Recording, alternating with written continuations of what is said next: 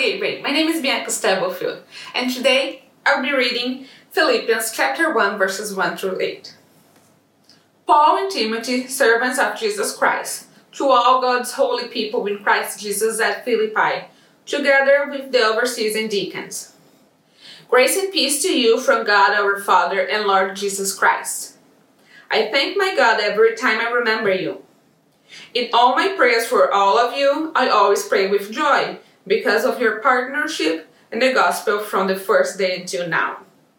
Being confident of this, that he who began a good work in you will carry it until the completion until the day of Christ Jesus. It is right for me to feel this way about all of you, since I have you in my heart, and whether I am in chains or defending and confirming in the gospel, all of you sharing God's grace with me. God can testify how I long for all of you with the affection of Christ Jesus. Good morning. Thank you for joining Gateway Online. Our conversation today is about stubborn joy. Specifically, where does joy come from? To kick us off this morning, I want you to hear from Ina York. Ina serves a village in the Dominican Republic, and it's our privilege to support her work there. I recently had a chance to ask Ina if anything has tickled her joy bone in the midst of this planetary lockdown, and here's what Ina said. Hey, Ina York. Hey, Ed Allen.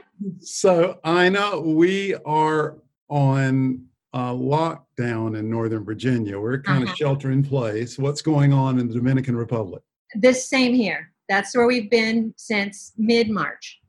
So since mid-March, your Corona Core is basically you. Basically me, yes. So you're feeling the same challenge we are. So I know we are starting a series of conversations on Sunday morning at Gateway. We're talking about joy. Yes. And I was wondering what has tickled Ina York's joy bone over the last week or two. Is there something that's brought you joy? Well, there have been many things, but one in particular, Marcelina. Those of you that have been to Cercadillo recently will remember Marcelina, one of our community leaders. And she is definitely one of those economically vulnerable at this time. And rather than choosing just to stay in her house and worry about it, she's decided to start making face masks. And first she made them just for her family and got her family involved in making them. Then they started making them for their neighbors. Well, word's gotten out, and Marcelina tells me that any given morning there'll be a long line of people waiting at her door because they know they can go to her and they can get a free face mask. Well, she said, I always have to yell at them first, hey, remember, 2 meters apart, 2 meters apart. And she said, after I've yelled at them for a bit, then I say, oh, by the way, God loves you. May I pray with you? And so she does that. And she was just telling me yesterday, I had a conversation with her yesterday, and just with great joy, she said to me, Ina, it is such a blessing to be able to serve others. Her joy gives me great joy. Ina, that's perfect. Thank you so much. We're praying for you. We love you. Take care of yourself. Thank you so much. All right. Blessings. And to you. Over the next few weeks, we'd love to hear from you about what's bringing you joy, big or small. Please share your joy moments in our Facebook group and/or tag us on Instagram at Gateway Church Nova in your story or post. And please include a picture if you have one. All right, there's a verse in the Old Testament, Nehemiah 8:10, that tells us that the joy of the Lord is our strength. But what does that mean, the joy of the Lord? Where does that come from? How do we tap into that? If we're honest, some of us are in joyless careers or joyless marriages or largely joyless lives. So how do we even start to move toward joy? Well, over the next 8 weeks, we're going to discover some ways of thinking, some patterns of behavior, some life choices that will lead to joy. It's not a simple journey. You wouldn't believe it if it sounded like that. There aren't quick, easy answers to this. Plus, the ways of thinking and the behavior patterns we'll be talking about, they must be chosen. We'll have to do more than just hear about it. But we can get there. All of us can grow in the direction of joy. That includes those of us who've practiced our spiritual life for a long time. We can all grow in this direction, and our enforced sabbaticals present us an awesome chance to take some steps. Now, before we really jump in, let's just make an observation about the context. I hope this context note will help us really appreciate what Paul tells us. Did you notice verse 7 when Bianca read it? It is right for me to feel this way about you, Paul said, since I have you in my heart.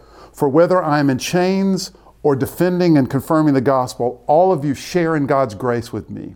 Now, when Paul says, whether I'm in chains or defending and confirming the gospel, this wasn't an either-or proposition for him. They were both true at the time of this writing.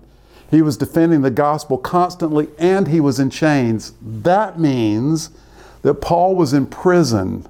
I hope you got that. Right now, you and I are stuck at home, unable to go out to eat at all, stuck with the kids driving us crazy, overwhelmed by news with constantly changing, even conflicting conclusions, wondering when in the world this hardship is going to end, which is a great trial for most of us, but at least it ain't prison, right? Paul is writing from prison, and an ancient Near Eastern prison to boot. And still he claims to be praying with joy. How?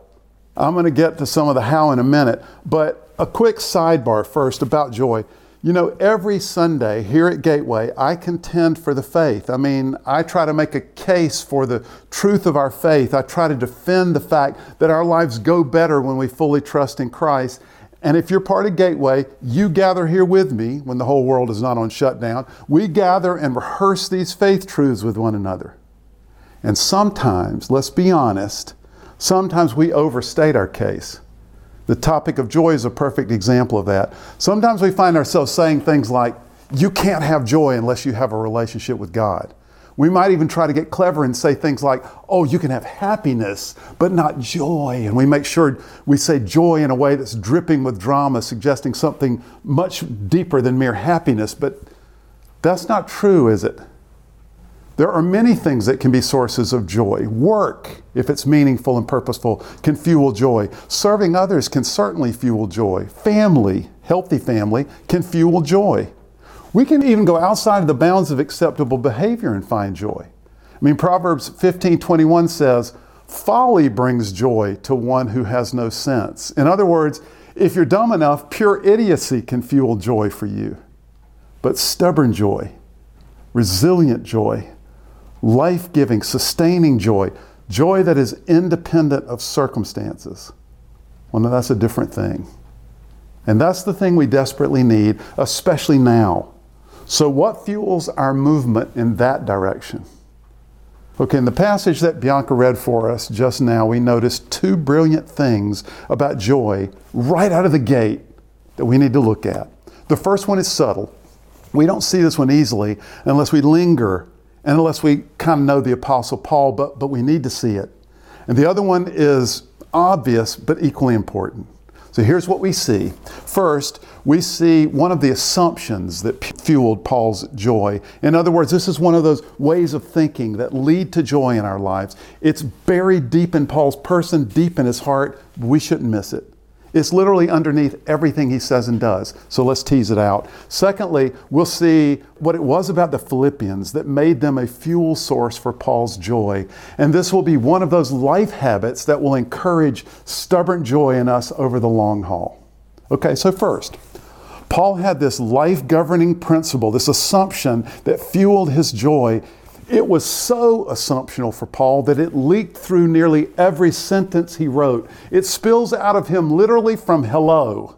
Here it is. Paul's life was not his own. Wait, what? And recognizing that made him joyful? Yes. Let me explain how we see it and why it made him joyful. If you look at the greeting in verse 1, Paul and Timothy, servants of Christ Jesus. He begins with his name and the name of his companion Timothy. Nothing unusual here. This was how ancient Near Eastern letters began. They didn't begin with Dear John. They began with the person who was writing the letter. And then he attaches a descriptive phrase. This also wasn't unusual. For example, archaeologists have dug up letters from Egyptian pharaohs with descriptive phrases attached to their names in letter openings. Phrases like the son of the sun god or the great ruler over all the earth. Those are actual quotes, by the way, of letter openings from the pharaohs. But the descriptive phrase Paul chooses is servants of Christ Jesus. And the word servant here is not the word for indebted employee, which was a well-known concept in the ancient world. It's also not the word for house servant. There was such a word. This is the Greek word doulos, which means slave. In other words, hi, I'm Paul, and my life is not my own. There's more. Then in the standard form of an ancient letter, Paul addresses the recipients, the Philippians. And here again, his assumption leaks out. He says, grace and peace to you. So the casual Jewish greeting in Paul's day was shalom, meaning peace. This was short for peace of God be upon you. The typical non-Jewish letter began with the general greeting chairein. This is a form of the word grace that had become a colloquial way of saying hello. But Paul exchanges chairein for charis, which is not the usual casual greeting, but a stronger, stricter word for grace. And then he added the Jewish greeting peace. Grace and peace to you from God our Father and the Lord Jesus Christ. In other words, hey guys, it's all about grace. What we have physically, we have as a gift from God. What we are as a gift from God. And our relationship with God comes to us as a gift, as an exercise in grace. It's all about grace. This is just another way of saying our lives are not our own, they are a gift from God. Now, this is an incomplete analogy, but think of early childhood in a happy home. We're taken care of, we're nurtured, we're taught, and we're loved. Who we are and who we're becoming comes to us largely from outside of ourselves. Our job is to learn and grow and obey. Because we don't know enough to take care of ourselves. We don't know enough to teach ourselves. In a very large sense, our lives are not our own. When we're young children, we literally don't know what's best for us most of the time.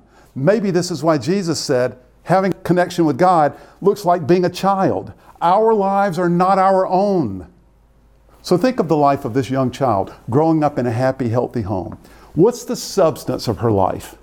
Well, it looks like scattered moments of managed disappointment surrounded by unburdened exploration, unfettered learning, and carefree joy. Paul's heart was like a little child. He knew his life was not his own, and that knowledge fueled freedom and release and peace and stubborn joy. And it will for us as well. As we learn and grow in this knowledge, our lives are not our own. And this isn't just a truth for religious people. This is true for all people. Haven't the current circumstances taught us something about that? It's just that Christ followers are profoundly honest about this truth and embrace it with freedom. Our lives are not our own. This is a thought pattern and a way of seeing our lives that fuels joy over the long haul.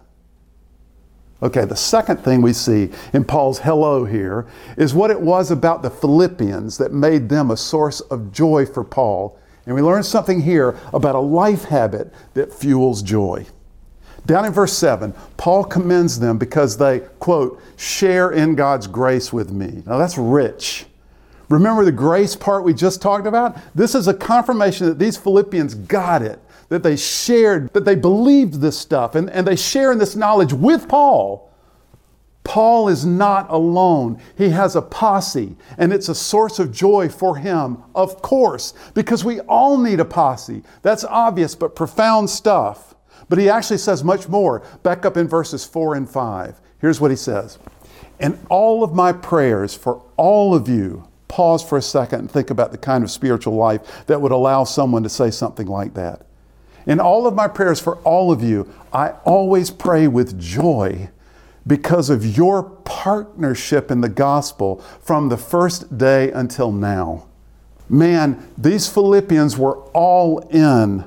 Paul is talking about a real, active engagement in the life of God, a partnership. So there are kind of two aspects to this that are remarkable, and both of them speak to this second part, Paul's joy and ours. First of all, again, these Philippians were all in with Paul. In other words, Paul's heart is filled with joy because he knows that his Philippian friends are with him and that they are both all together with God in Christ. They share in God's grace. They are partners in the gospel. Look, if you're part of Gateway, you know, at least for our church, this is part of our core vision. We believe God has called us to be and to build authentic Christian community. And part of the reason for our emphasis on this is we need this. We were made for this. All of us. This is a fuel source for joy for all of us over the long haul. I saw the results a number of years ago of a comprehensive generational survey Essentially, it was designed to identify the differing priorities for differing generations. So they surveyed builders and boomers and busters and Gen Xers. Millennials, you weren't old enough to be surveyed at the time. There's a joke there, but I won't tell it. And when you looked at the top 5 priorities for each of these generations, there were things like patriotism or family or job security or making money or God or adventure. And there were striking differences between the generations that were interesting. In fact, the only priority that appeared on all of the lists as one of the top 5 was community. We need a posse. Over the long haul, it fuels joy in our lives. This is one of the reasons our current life condition is so hard. And this is vital for us to remember during the current crisis. We need community, but not just any community. This is the second part of this second larger point. Paul's stubborn joy is fueled by the knowledge that his Philippian friends are fellow participants. They are partners in the gospel. They are all in with Jesus Christ. Not just community, but community in Christ, authentic Christian community. If you've made a connection with God, the governing principle on which your life is being built, then you fully understand this. Especially if you have friends or family or children whom you love. You know the joy of knowing that they are with you in this and that you are together with God in Christ with you. This is the kind of posse that fuels stubborn joy. Honestly, you don't need a golf group who gives you a hard time once a week about your swing while the group of you slowly get tipsy. I mean, the golf is really good for you, but that's not the kind of posse that builds stubborn joy in your life over the long haul. You don't need a wine club with which you sit around and complain about your marriage. That kind of posse will not build stubborn joy in your life. You need to connect with fellow partners, with people who are all in spiritually, who can encourage the right kind of thinking and the right life choices. Honestly, you and I need a gospel-believing church. And not just a gospel-believing church we can attend. We need a partnership in that church. Okay, there have got to be at least 4 or 5 of you watching who are thinking, just what I expected, preacher boy. Look, I'm not into organized religion, okay? I believe in God, but I can't do all of that other stuff, and I don't even believe it's necessary. Fine. Then find your own spiritually alive posse. Find your own close-knit group who can support you and support your connection to God, who can encourage you while you encourage them to be all in on the story of Jesus. Seriously, do that. It fuels joy over the long run. Besides, I'm certain most of what you believe about organized religion is true. So find your own posse, but just be careful. Because if you want to invite other people, and you certainly will if your posse is life-giving, and then if you want to do good things with your fellow posse mates, and you will, you'll want to be charitable, then before you know it, you'll have a church. And pretty soon, somebody's going to come visit your church and they'll have the same complaints about you that you have about the church you're complaining about. So why not just avoid it? Do it alone, just you and God, because that's not how you were designed. That's not a long-term strategy for building stubborn joy. Well, why not just attend occasionally? Find somewhere that nurtures your heart, somewhere that you can really connect with the communicator, because that's not what you were designed for. That's not a long-term strategy for stubborn joy. You need to share in God's grace. You need partnership. In all my prayers for all of you, I always pray with joy because of your partnership in the gospel. From the first day until now, it's right for me to feel this way about you, since I have you in my heart. For whether I'm in chains or defending and confirming the gospel, all of you share in God's grace with me. I'm in prison. Things are not going well, at least on the surface, but I'm praying constantly with joy. And I'm able to do this because I know in my bones the freeing reality that my life is not my own, and I've got a posse who is with me, all in with God in Christ. Okay, one final comment. I said earlier that the real long-term stubborn joy strategy here was for you to be a partner in a gospel-believing church. So let me end today by giving a brief defense of that. Now, when Paul uses the word gospel, he's talking about the story of Jesus, his life, death, resurrection, and what that story means for us. That's the gospel. Our word gospel translates the Greek word euangelion, and I love what Pastor Tim Keller said about this. Euangelion, according to Keller, literally means joy news. J.R.R. Tolkien says there's a kind of story that brings us unbelievable joy. Tolkien, as some of you may know, is the author of the Lord of the Rings trilogy, and he was also a literary professor who studied story making. So here's Keller's explanation of Tolkien's explanation. Quote, he says these stories always have a certain kernel to them. There's always some incredibly hopeless situation and victory is snatched out of the jaws of defeat. But how? Always through someone who comes in and whose weakness turns out to be strength, someone whose defeat turns out to be a victory. He says it's those kinds of stories that just seem to bring us joy. He calls them eucatastrophes. Do you know what the word eucatastrophe means? The joyful catastrophe, the tragedy that turns out to be a triumph, the sacrifice that turns out to bring joy. He said, however, there's a eucatastrophe of all eucatastrophes. There is a story in all of these stories, or behind all of these stories. Tolkien believes there's a bass string to the human heart. And those stories can kind of make it reverberate a little bit, but they can't really pluck it. Tolkien says the gospel story is the only story that will pluck that string so that the whole heart never stops reverberating and vibrating with joy. The reason it will reverberate is this is the reality to which all of those other stories point. It happened. It really happened. There really is a hero who defeats the villain. There really is Jesus.